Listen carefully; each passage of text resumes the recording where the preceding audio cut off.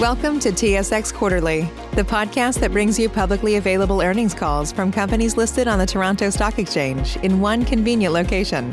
Gone are the days of looking through confusing websites. You'll find the important information right here. Enjoy the call.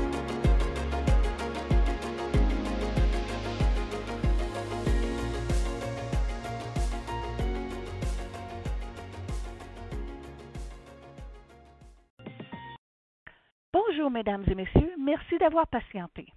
Bienvenue à la conférence téléphonique pour les résultats du troisième trimestre 2020 de 5N+. Présentement, les lignes de participants sont en mode d'écoute seulement. Après la présentation, il y aura une période de questions et réponses. Pour poser une question, veuillez s'il vous plaît appuyer sur l'étoile, suivi par le 1 de votre clavier téléphonique. Et si vous avez besoin d'assistance, veuillez appuyer le 0 pour un téléphoniste. Je vais maintenant céder la parole à Richard Perron, chef de la direction financière. Good morning, ladies and gentlemen. Thank you for standing by, and welcome to the 5N Plus Inc. Third Quarter 2020 Results Conference Call. At this time, note that all participants are in a listen-only mode. After the speaker's presentation, there will be a question-and-answer session. To ask a question during this time, you will need to press star 1 on your telephone keypad. And if you require assistance, please press star 0 for the operator. And I would like to turn the conference over to your speaker today, Richard Perron, Chief Financial Officer. Please go ahead. Bonjour à toutes et à tous. Good morning, everyone, and thank you for joining our third quarter ended September 30th, 2020 financial results conference call. We will begin with an overview of our business performance and review of our financial results, after which we'll begin the question period. Joining me this morning is Arjan Roshan, our President and Chief Executive Officer. We issued yesterday our financial statements, and we have posted a short presentation on the investors section of our website. I would like to draw to your attention slide number 2 of the presentation.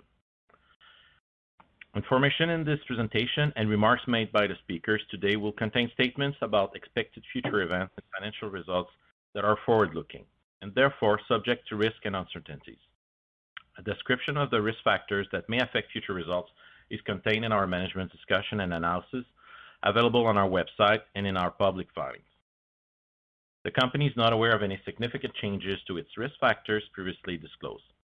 However, since January 2020, the gradual outbreak of the novel strain of the coronavirus, COVID-19, and its declaration as a pandemic by the World Health Organization has resulted in governments worldwide enacting emergency measures to combat the spread of the virus. These measures have caused material disruption to businesses globally, resulting in an economic slowdown. The outbreak of the COVID-19 should be considered a new risk factor. In the analysis of our quarterly results, you will note that we use and discuss certain non-IFRS measures, which definitions may differ from those used by other companies. For further information, please refer to our management's discussion and analysis. I would now like to turn the conference to Arjan for the discussion on the business performance and quarter results. Arjan. Thank you, Richard. Good morning, ladies and gentlemen. Welcome to 5N Plus conference call. I hope wherever you are, you and yours are healthy, safe, and are doing well.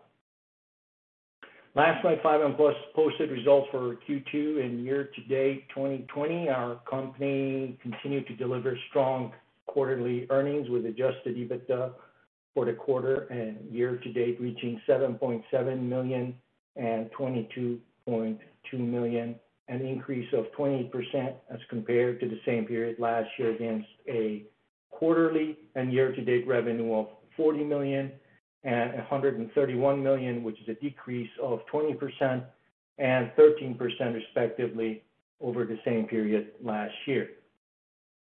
The third quarter results for 2020 reflect a gross margin of 31.3%, which is a notable improvement over the same period last year at 23.5%. Annualized return on capital employed, or ROCE, improved to 12.9% by the end of the quarter as compared to 8.2% as of end of 2019. Given the various events that have taken shape over the quarter and year-to-date, I'd like to provide additional clarity. Let's start with revenue development. The lower revenue numbers for the quarter and year-to-date in 2020 as compared to the same period last year can be explained by three main factors. First, lower metal revenue driven by lower metal notations. Second, lower contribution from upstream businesses such as recycling and refining. This is also due to low metal notations, I should say. And third, COVID-related impacts. As you may know, the total revenue figure for 5N Plus includes two components. First, pass-through metal revenue, and secondly, revenue from value-added activities. For all of 2019, relevant metal notations continue to decline, reaching near historic low levels early this year.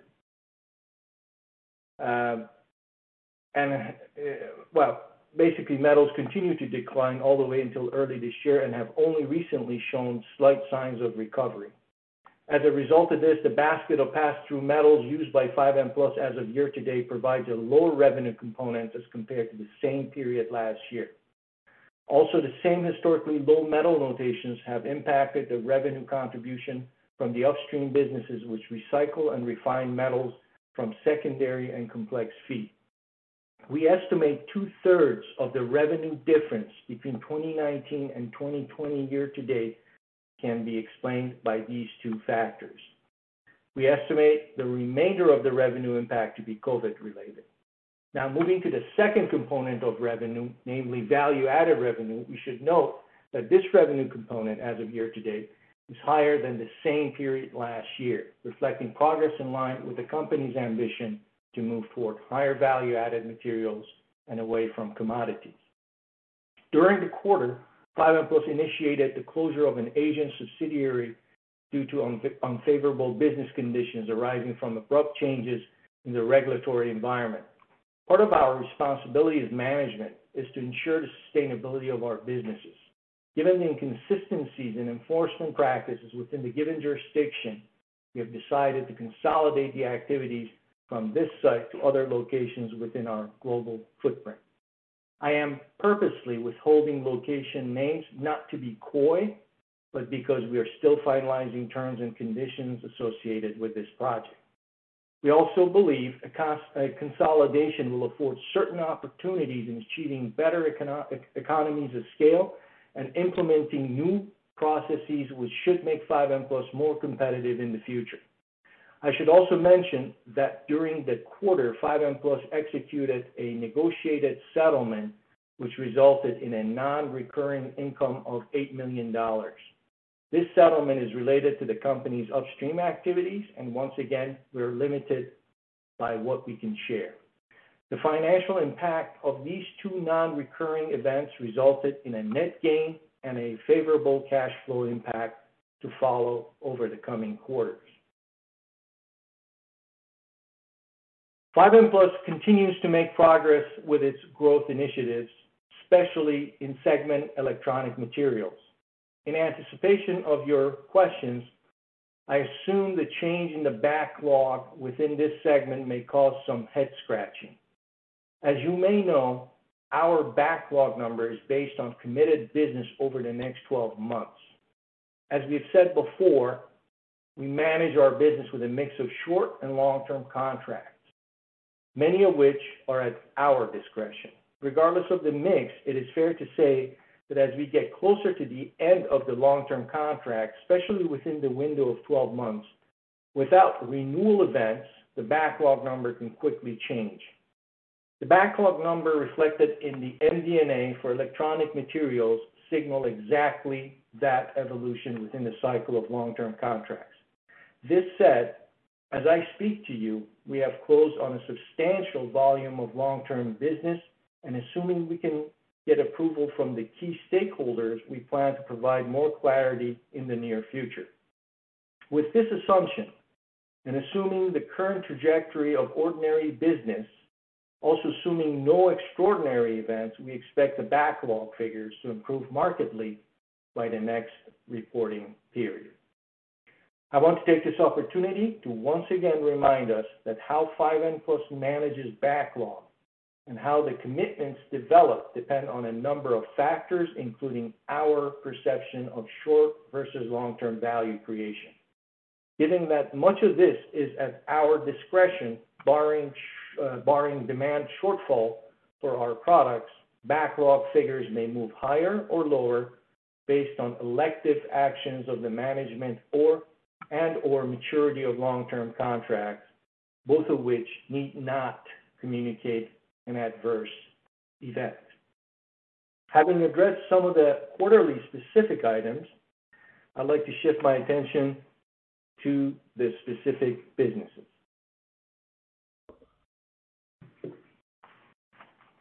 Despite a disappointing development early this year, with one of the major internet-based low-orbit satellite constellations declaring bankruptcy, and 5N Plus being the supplier of record for semiconductor substrates utilized in the satellite constellation's solar arrays, 5N Plus semiconductor business is having perhaps the best year on record.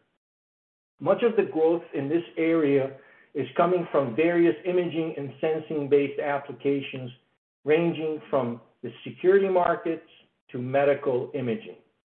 In July, 5N Plus announced the introduction of the third generation of engineered semiconductor substrates, codenamed INSBE-3, specially developed for high-resolution infrared imaging based on breakthrough process technologies.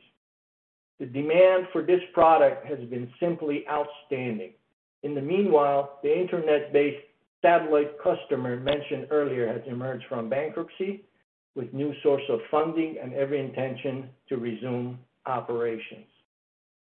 Also, over the past several months, the demand for 5N Plus's engineered semiconductor materials for a new generation of medical imaging devices has been exceptionally strong.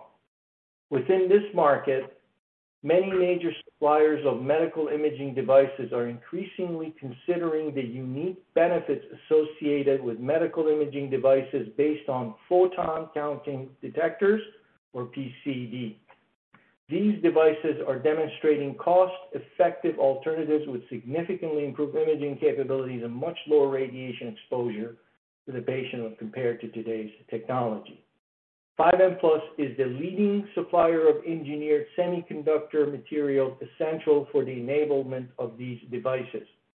Based on customer feedback and actual increase in the demand for our products, we believe a number of medical imaging OEMs are intensifying their activities in this area and developing medical imaging solutions based on PCD technology. We believe the large demand experienced for our materials are intended for the initial fleet of machines needed to demonstrate performance and initiate the regulatory process. We are extremely encouraged by this development. Given the conservative nature of the industry, we expect a lengthy qualification and vetting process before any mass production launches. To that end, we expect the demand for our product to come in ebb and flow fashion and are not yet ready to declare the current demand as a normalized run rate for these products. The demand for health and pharmaceutical materials remains strong across all major products, with the exception of one product line, which in the recent months have experienced lower demand due to challenges at a customer, and these challenges are unrelated to 5N Plus. We do not expect the current situation at this customer to materially change over the short term. However, over the medium term, we do expect the demand for the products supplied by 5N Plus to recover with or without this customer's participation. The adverse impact of COVID-19 has been mainly felt in industrial, catalytic, and extractive materials. We continue to see lower demand from these businesses. As we mentioned last quarter, we expect the recovery to be slow across these businesses and have postured our operating activities in line with this expectation. As with the impact of COVID on our operations, we continue to operate our global footprint with emphasis on well-established practices and focus on the health and safety of our people. Since early this year, my team and I review the status of our global sites on a regular basis to ensure this matter remains the key priority in our company. We expect the contribution in recycling and refining activities, or what we call upstream activities, to remain muted for as long as the metal notations remain at the current levels. To that end, our upstream assets continue to operate in a suboptimal environment. This set the downstream businesses, which today compose the vast majority of our activities, are ideally positioned in the current environment as they benefit from stable metal markets and are slowly becoming less dependent on metal notations. In the last quarterly call, we mentioned that in the second half of the year, we expect to address two notable items. First, completion of certain key investment, and secondly, establishment of joint and strategic agreements to increase the size of our markets. Let me start with the investment topic first. A couple of weeks ago, we announced the completion of a series of investment packages related to process technologies totaling nearly $10 million. We expect these investments to deliver additional productivity gains and enhance our ability to compete in the marketplace. Also, with respect to joint and strategic agreements, let me begin by mentioning that it is becoming increasingly obvious that once our company focuses on a given market, most often than not, it earns its way to become the leading supplier in that market. To demonstrate this point, consider 5N+'s total addressable market, or TAM. We estimate our TAM to be somewhere between $400 to $500 million in annual revenue, and against that landscape, 5N+ has secured between 40 to 50% of the revenue. What is now needed is to substantially increase the size of the total addressable market in which our company competes. We believe the best way to achieve this is to expand our reach in various tangents across our company's core competencies and utilize all options, including external means, to achieve this objective. Let me provide you an example. 6 years ago, 5N+ entered the market for engineered powders and elected to focus on the technologically challenging and smaller markets within microelectronics and semiconductor applications. This allowed the company to acquire the necessary experience before expanding further. In the past 2 years, we have secured a number of technologically challenging programs with trend-setting customers in the electronics market. In the past quarter, 5N+ has been awarded yet another contract to supply micropowders to a leading developer of handheld devices for the latest platform of products launched recently. Today, the revenue associated with these programs are not grand in size, but considering where the technology in these programs are migrating to, the future potential becomes significant. Most importantly, we view this as a tangible confirmation of our ability to compete in this competitive market and grow. To that end, time has come for 5N+ to not only continue to develop its business in the microelectronics industry, but utilize this competency and expand into the much larger additive manufacturing market. In support of this ambition, we recently launched a portfolio of new products and announced partnership with Metalpine, an innovative Austrian supplier of additive manufacturing products. Manufacturing powders, I should say. Our ambition is to become a leading supplier of engineered powders to this market, which is estimated to exceed $1 billion in revenue later this decade by industry pundits. We're now going through similar process with other growth initiatives. One question dominates the agenda: how can we apply our competencies and those available externally to materially increase our TAM and notably expedite our growth? To support the ambition which this question implies, over the past few years, we have been continuing to strengthen our balance sheet and maximize our available resources. For example, as of year-to-date, 5N+ have generated over $19 million from operating activities. We continue to maximize our available resources in anticipation of additional investments aimed at expanding our growth. In the meanwhile, given the current visibility, we would like to reiterate our expectation for better earnings in 2020 as compared to 2019 and maintain our guidance for adjusted EBITDA in the range of $25 to $28 million for the full year. At this point, I'd like to turn the call over to Richard for his review. So good morning, everyone. As mentioned by AJ, the company posted strong results in the third quarter, achieving a gross margin of 31.3% and adjusted EBITDA of $7.7 million, the best in many quarters, supported by a new business model favoring more value-added products and services, mitigating the impact of COVID-19, currently hurting our sales for the industrial sectors we serve, and continued impact of low metal prices, preventing contribution from our upstream activities. Resilient, the company continues to operate in a challenging business environment, not only imposed by COVID-19 and historical low metal notations, as just mentioned, but also changing business conditions in some part of the world. That being said, fortunate, the company has been able to reach a favorable agreement with the suppliers during the quarter, allowing to mitigate the abating impact of low metal notations to its upstream activities and record an exceptional gain of $8 million.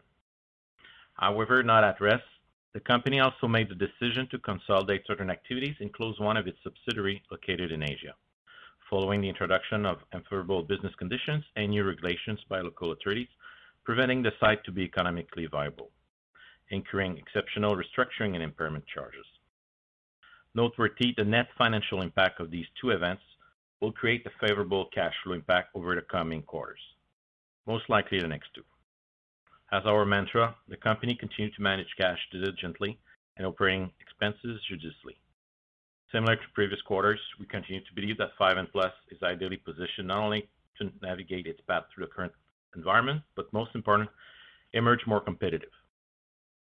So now starting with the coverage of revenue and gross margins of this quarter. In Q3 2020, revenue decreased by 20% compared to the same quarter of last year, while gross margin surged to 31.3%, compared to 23.5% in Q3 of last year, tracking an average gross margin of 28.4% or $37.2 million after 9 months, compared to 23% or $34.7 million for both periods, impacted by historical low underlying metal notations and relative metal notation stability during 2020. Now covering adjusted EBITDA and EBITDA in Q3 2020, adjusted EBITDA was $7.7 compared to $6 million in Q3 of last year, favorably impacted by increased contribution from semiconductor compounds and semiconductor engineered substrates against the backdrop of stable but low metal notation. In year-to-date 2020, adjusted EBITDA increased by $4.8 million from $17.4 million in year-to-date 2019 to $22.2 million this year, mostly impacted by the same factors mentioned before, mitigating the shortfall in contribution from upstream activities.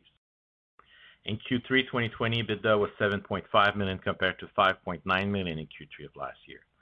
The increase is mainly explained by our adjusted EBITDA, as well as by non-recurring gain related to the settlement and termination of a supply agreement, net of restructuring and impairment charges associated with the decision to consolidate selected activities and close a subsidiary located in Asia. The combined positive net impact mitigating our foreign exchange and derivative loss.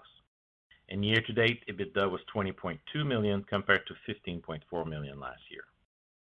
In Q3, operating earnings reached $5.2 million compared to $2.9 million Q3 of last year, and $12.9 million on a year-to-date basis compared to $7.1 million last year. Now looking at annualized backlog and bookings. Backlog as of September 30th reached a level of 171 days of annualized revenue, a decrease of 31 days over the backlog as of June 30th, 2020. The net difference in backlog largely attributed to the timing associated with the negotiation of long-term contracts, for which we are happy to mention that on November 9th, the company secured multi-year contracts within its segment electronic materials, more precisely as part of our renewable energy sector. The renewal of these contracts is expected to significantly improve the backlog and bookings and would be reflected in the fourth quarter 2020 reporting period. Backlog as of as at September 30th, 2020, for the electronic materials segments before this recent contract renewal represented 159 days of annualized segment revenue, a decrease of 34% over the backlog of June 2020. The backlog for the eco-friendly materials segment represents 183 days of annualized revenue, an increase of 15 days or 9% over the backlog of June 2020. Quickly going through the expenses, depreciation, amortization expenses in Q3 and year-to-date amounted to $3 and $9.1 million respectively, compared to $2.5 and $8.3 million for the same periods of 2019. The increase is primarily attributed to the completion of specific capital expenditures late 2019 and 2020. SG&A expenses in Q3 and year-to-date were $4.5 and $14 million respectively, compared to $5.2 and $16.2 million for the same periods of 2019. In 2020, these expenses were mainly positively impacted by lower travel and consulting expenses, either avoided or delayed due to COVID-19. Share-based compensation expense in Q3 and year-to-date amounted to $0.3 and $0.9 million respectively, compared to $0.6 and $2.1 million for the same periods of 2019. In Q3, the company recorded a non-recurring income of $8 million from the settlement of and termination of a supply agreement net of associated costs. In addition, the company also made the decision to consolidate selected activities and close one of its subsidiaries in Asia,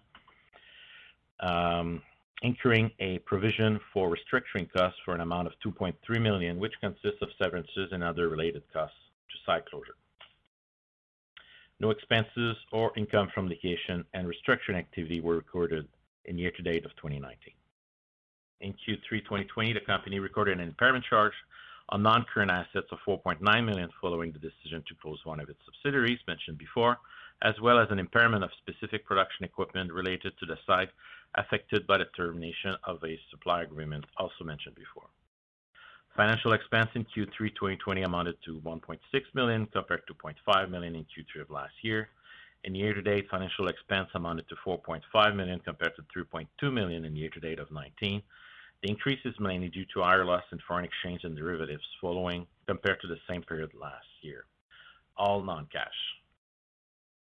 The company reported earnings before income taxes of $3.5 million in Q3 and $8.4 million in year-to-date 2020.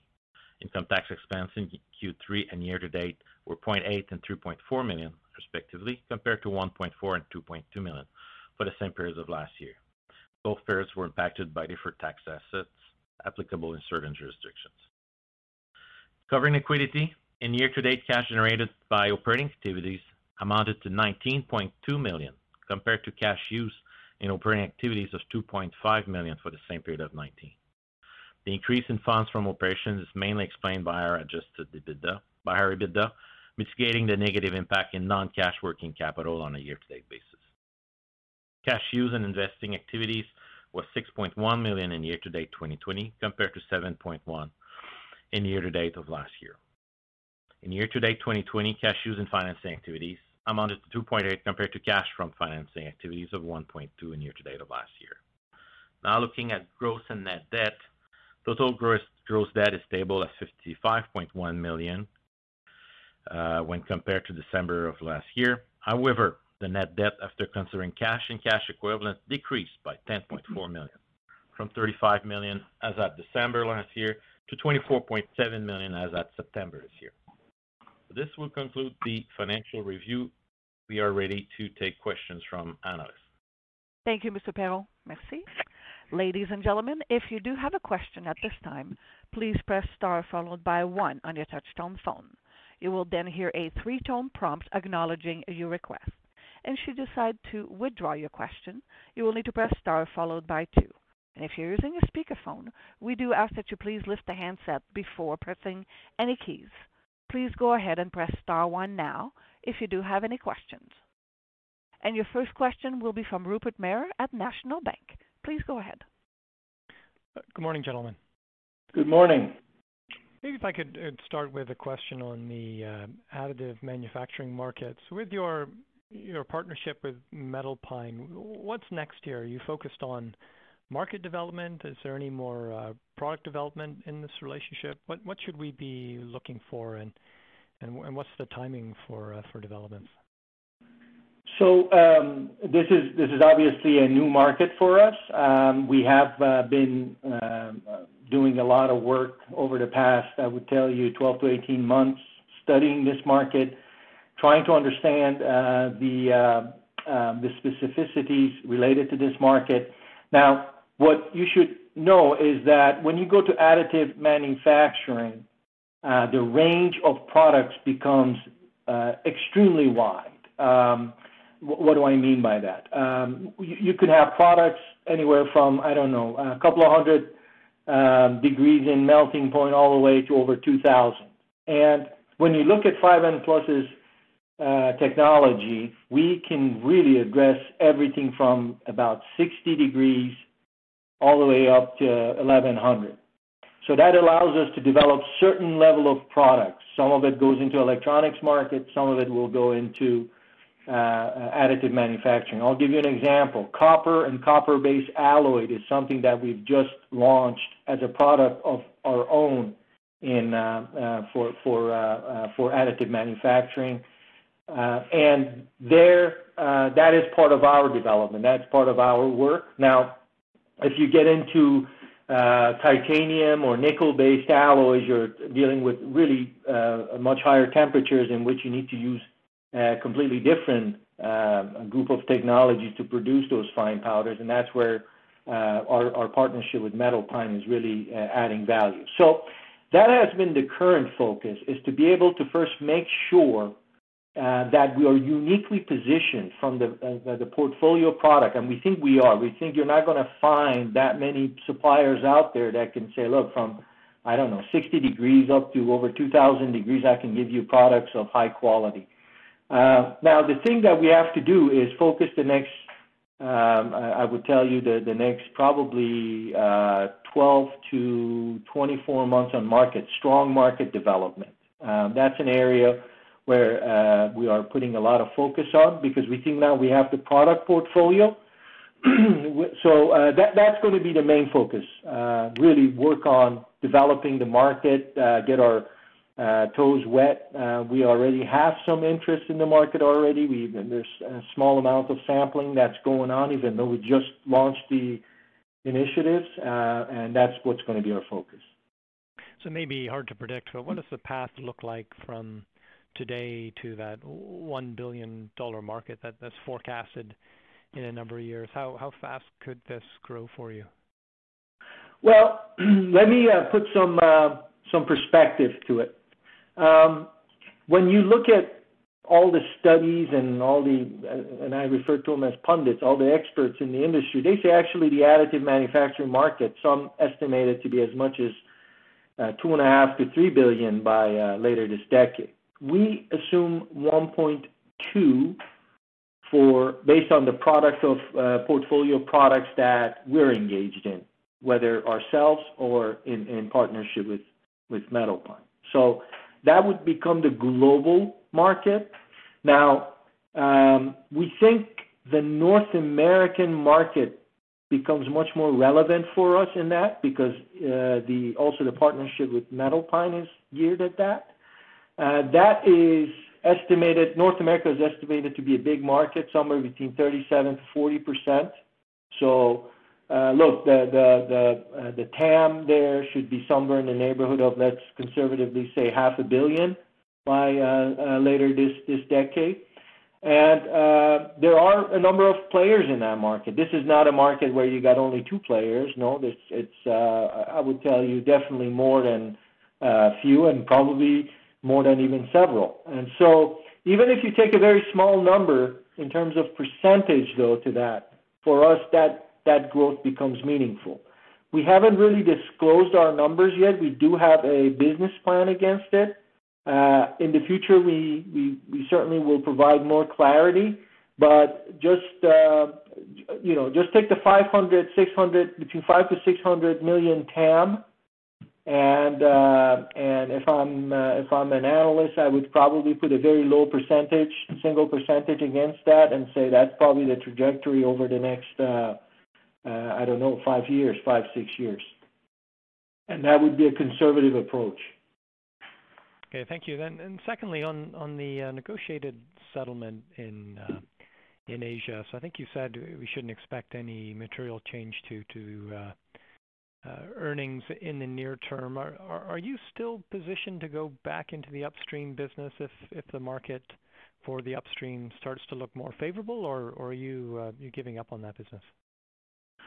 So giving up on that business is not what we're doing. I'd like to give you more information on some of these things, but I can't. The settlements are governed by very, very strict non-disclosure agreements, so I can't really get more into them. As far as upstream is concerned, right now is not a good environment to be in upstream, especially with our metals. Everybody that I think you can probably go on the internet and you see that people that are in that business are struggling. Luckily, that doesn't really, the contribution for us from upstream is not huge at this point, and we have a very thriving downstream business that is doing quite well. So we're less affected. But at this point, we're really not able to operate our upstream businesses, our refining and recycling activities very effectively. We are in that business. You need to be patient. By nature, it's a cycle. So you can't just jump out of the cycle. That being said, I think there is a natural progression that is happening in our business. I know it's slow. I know some of my investors wish that it would go faster, but what we're more and more becoming less reliable on what happens to metals. You can just see the difference between 2015, let's say, and 2019. You see that the impact from metals is becoming less and less, and I expect this to continue. As you can see, we're engaging in so many different downstream products near our competency that have a higher value added and less metal. So I think by the natural order of things, we will over time become less and less reliant on a thriving upstream business anyhow. All right, thanks. I'll leave it there. Thank you. Next question will be from Nick Agostino at Laurentian Bank Securities. Please go ahead. Yes, good morning. I guess first question, on the last call, you spoke about COVID impacting your ability to conduct product qualifications. Can you maybe just give us an update on what the environment looks like from that perspective? To be very frank with you, it still does. It still does. I'll give you an example. We were doing quite well in qualifying our products for feed additives, as an example.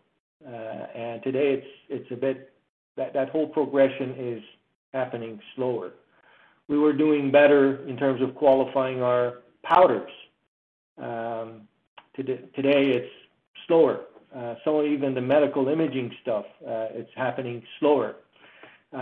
So what 5N Plus is doing is essentially trying to launch new products. New products means you have to be able to work closely with and we're not producing widgets, right? We're producing material technology, which means it is an integral part of our customers' overall picture of whatever they're developing. And so you have to be there in your customers' labs. You have to be there face-to-face, jointly developing these products. It's not impossible. Modern tools have made it obviously much more fluid. But I would be remiss to say that the speed of market development is the same as it was before COVID. It's not. And then my second question on the secured multi-year contracts that you guys signed earlier this week.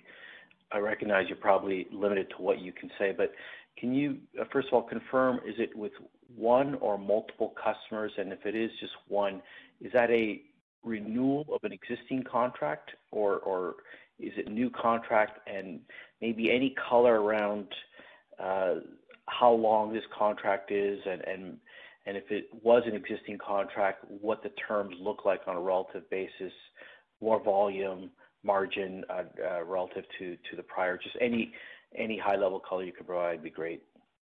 As much as I like to do that, I have to tell you, this whole thing happened very quickly in a sense that by the time our MD&A was in motion and we had to actually declare it as a subsequent event to make sure we were fully compliant. I don't even have yet all the approvals to be able to communicate on this that normally you afford your stakeholder. I am very reluctant. We obviously wanted to give you maximum exposure so that you know it's happened, but I'm very reluctant right now to say much more than that. But I would tell you that my guess is within the next week you will get more information on that. You will have more information because we'll be able to go through the normal due course of getting the approvals that we need in order to be able to say more. So just please be patient. As we go through that approval process, you'll have more information. Okay. And I understand. And I guess my last question, it feels like you guys are shifting more into top-line growth initiatives. I guess my question is, now that you've announced the intro into the additive manufacturing, your partnership with Metal Pine, and I believe in your MD&A, you're signaling as part of the planned growth initiatives, you discussed external means. I'm not sure if that references M&A. So my question is, how close are you to, I guess, announcing a second partnership? And if M&A is part of your near-term growth initiatives, how active and maybe how close are you on that front? And I'll leave it there. Okay, so let me delayer that question and answer it in its components.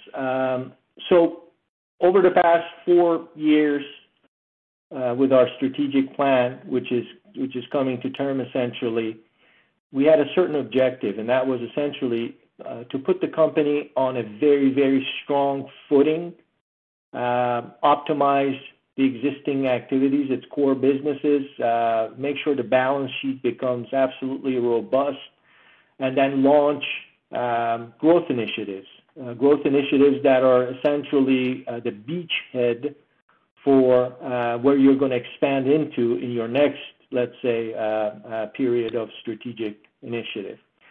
And we think we've done that. We think our results, I would not give myself, for example, an A+ for sure. I would be critical of some things because I don't think the bottom line has grown as much as we had hoped for various reasons. Obviously, upstream we had a lot more expectation from upstream. Some of the growth initiatives have not grown as fast as they should have, but they have certainly grown, and every indication from customer, from the market is that these are the right markets that we're in, that these are the markets of the future, that we have unique positions in them, that we have the ability to expand and do quite well. So I'm very encouraged by that. Now, I gave you the TAM numbers for a reason. You see that, our world around us is, let's say, $500 million in revenue. If you were to get every piece of business that's out there, it's probably going to add up to about $500 million, and we've gotten about 40 to 50% of that. So it is a glaring evidence that our issue is not developing the businesses and being a strong company in them. It's that the pool we're swimming in is a smaller pool. We're outgrowing the size of the pool. We need to go and start swimming in a bigger pool. And we think our growth initiatives that we've launched are one way to get there. But as you know, organic growth initiatives, especially in a technology sector, material technology, always have a long lead time. Several years is an average in this industry. And so we can't just rely on that. We can't just rely that, okay, we'll just continue to, in a jigsaw puzzle type of a format, put pieces of our own organic doing into it. We have to look outside. you're right to say that Metal Pine is one item. You're right to say that our focus is naturally going to have to be on the top line as well, because the top line will also be now a KPI for whether we're able to grow that pool. And yes, indeed, we are looking externally. When you say M&A depends what your definition is. I consider M&A, or at least in how I've communicated this to you, I would encourage you to consider it as the wide definition of the word. Doesn't necessarily have to be acquisition of somebody, purchase of somebody, although that is always in the cards. But it could be partnership, it could be joint venture, it could be any of those. Take the entire spectrum. We know that the companies that we like are expensive. We know that these are, we're being very selective in what we're doing. But we think there are ways to still achieve our objectives. So a long answer to your short question is we're using all options. Organic means has put us on the map, has developed these beachheads, and now we're going to use every option that we can potentially afford to try to grow them. And I think down the line, being able to communicate how much we've expanded our total addressable market, which by default is a revenue signal, will be a material item. Okay, great. Thank you. Thank you. Next question will be from Mac Whale at Cormark Securities. Please go ahead. Hi. With Metal Pine, can you speak to the impact on margin that might result, like depending on what you're selling, what you're producing versus what they're providing? If that gets substantial, like would that impact the margin? I mean, because the margin is just so big now in electronics, I would imagine it would, but can you speak to that a bit? Well, I mean, anytime that you have to share a pie with a partner, you have to give out some. So it's when you go in it solo versus when you have a partner, you're not benefiting from the entire profit that you expect. At the same time, it also shares the risk that you're also assuming. So I think from the balance of, I think you can assume that the margins aren't going to be like the what I would expect from a let's say a specialty semiconductor, specialty type of a business. Mm-hmm. It's not that, but it is certainly better than, let's say, what you would get with some of our chemical businesses. Okay. Yeah. That's at least our assumption, because at some point you have to essentially share some of the benefits. Right. So presumably, like you talked about that TAM and getting over a single digit over 5-6 years of that TAM, what would you be comfortable with us assuming about the margin? Well, it's the reason why I struggle to answer your question, because it depends on the mix of what products we take from, what products are considered joint. It depends on our sales mix, right? So yeah. There are products where 5N is developed and will produce itself. Those products will have very good margins, very, very strong margins. The products that are joint would be somewhat less. So I guess I'm not yet ready to give you a number, because it depends on that mix, and we got to see how the market develops. But it's not a situation where it's like eco-friendly margins. No. We are net with everything thrown in there, with our products, their products. Looking at additive electronic markets, no, it should be better than that. It should definitely be better than that. Okay, and so then with the changes on the upstream part of the business and this margin coming in where it is now, are you what does your cash flow look like? I know that working capital jumps around a lot quarter to quarter, but just annually, are you expecting like a sizable increase in sort of in operating cash flow or cash from operations? I mean, are you, or is there sort of offsets in terms of needing to invest in some more property, plant and equipment? I'm trying to get an idea on where your sort of return on capital employed might be going 21 and beyond. I'll answer that, and then I'll ask Richard to weigh in. From a more of a strategic view, please recognize that we're in a bit of a I hate that word because it's overused, transition phase.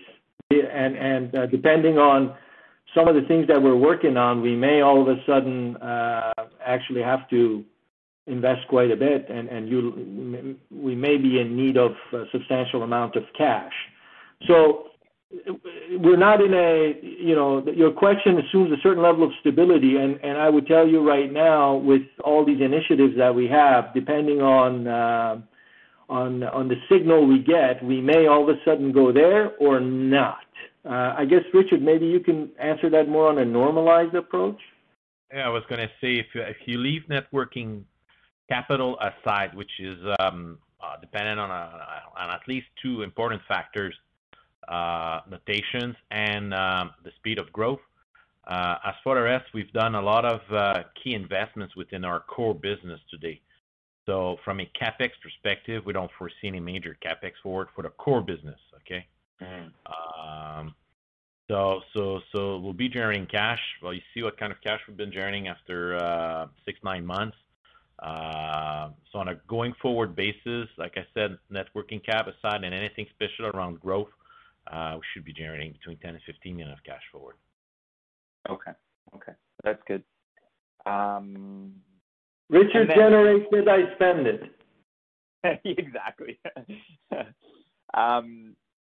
Okay, lastly, just I know you can't really talk so much about on the renewable. You talked about the contract, but just thinking in general, just remind us how different is that process? I'm not asking about the result this year, but when you approach that process every year with that in that renewable space, is it a much different process that you go through than a lot of the other contracts, or is it sort of the same? Like, do you go into this with a bit of a concern where you have to argue, hey, look, we don't want our margin to be coming down that much, and so you need to address what you're doing for them, because I know the contract's different than it has been in the past. But I'm wondering whether it's materially different than anything else you deal with, because why is it sort of taken out, specifically talked about? I'm just trying to get an idea. Is there a lot of risk around it every year? Like, is it like the auto parts where they just hammer you on price every year and you have to claw back what you can? Actually, my feeling about mentioning names and this and that. If I had my druthers, I would not really even be discussing it. In a way, we have to, because renewable has been a large amount of the company's output, and so there are certain, let's say, certain guidelines as a publicly traded company that requires that we make certain disclosure. That's why it's probably getting more publicity than other clients or other sectors. Now, in terms of changes, I would tell you, when you look at not just renewable but other sectors, there has been a change in how we negotiate contracts. I think a lot of it is because how we have changed our approach to negotiating contracts. We don't go for market share anymore. We are willing to take volume hits if that means we are going to preserve certain amounts of margin, because we believe, look, if you believe that you're going to grow and you got your growth initiatives to help you grow, fighting for market share for me makes no sense. It's a downward spiral. You're essentially destroying your own market. So we've been very selective. We continue to be, not just in this contracts or with renewable, but with other activities. This is probably why our margins have improved to some extent. And so let me leave it there again because I don't really have much more. No, that's helpful. Way. That's helpful. Because I guess it makes sense that it's sizable, but my sense is that things are changing as your business evolves, and that perhaps as investors shouldn't be all that fussed about this process every year. Yeah, it's a process thing. It's not us emphasizing it. It's almost again, if it was up to me, I would just treat all these things equally. But there are certain regulatory things in the background that is pushing these things. Okay, that's great. Thanks, and congrats on a good quarter. Great, thanks. Thank you. Your next question will be from Louis Jutras at Desjardins. Please go ahead. Thanks. Good morning. Good morning. So just a quick question for me. Recently, you've remained active on share buyback and completed a series of investments in process technologies. I was wondering if you could provide your thoughts on capital allocations for coming quarters. Well, I'll start, and then Richard can chime in. As I said, he makes them, I spend them. So share buyback, we've been, I would say, very prudent. We haven't. We continue to buy our allotment, as you know, under NCIB. There are terms that regulate how much you can buy, and there's a whole host of there's a whole regime around what you can do. And we've been very consistent each time purchasing what we can.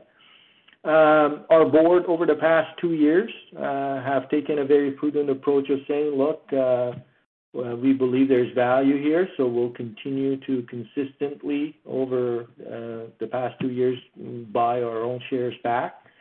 Where that's going to go in the future, we'll communicate that when the time comes. As far as capital allocations, as Richard mentioned, core business, we don't see large capital allocations there. We think it should be well within the depreciation or perhaps even below depreciation. Now, the thing, as I mentioned earlier, that could occur is that as we are looking to expand our total addressable market and are looking at a pretty wide base of things to do, we may require substantial amounts of funding to be able to do that. That could be the event that is differentiating.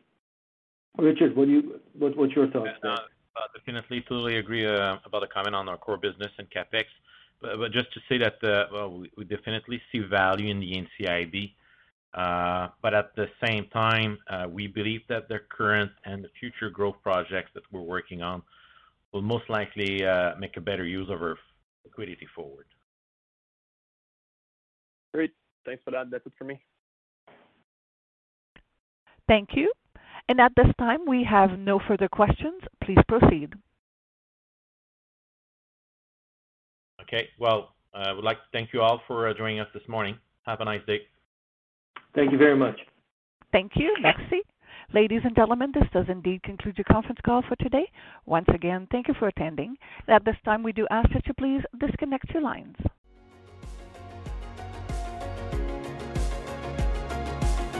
Thank you for listening to TSX Quarterly. If you enjoyed the cast, remember to leave a good rating. And remember, for any additional inquiries, please consult the company's investor relations section on their website. See you next time.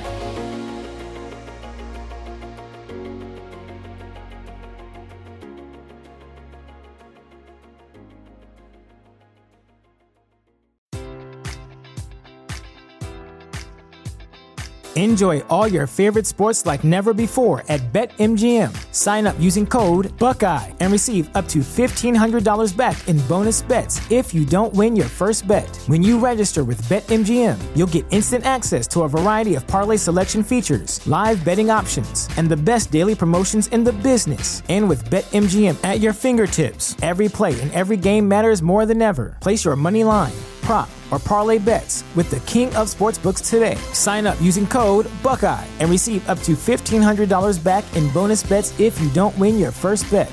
BetMGM and GameSense remind you to play responsibly. 21 plus and present in Ohio, subject to eligibility requirements. Rewards are non-withdrawable bonus bets that expire in 7 days. Gambling problem? Call 1-800-GAMBLER. In partnership with MGM Northfield Park.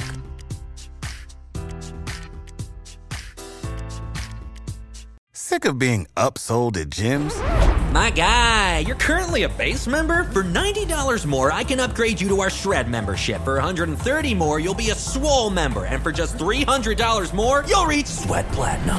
At Planet Fitness, you'll get energy without the upsell. Never pushy, always free fitness training and equipment for every workout. It's fitness that fits your budget. Join Planet Fitness for just $1 down and $10 a month. Cancel anytime. Deal ends Friday, May 10th. See Home Club for details.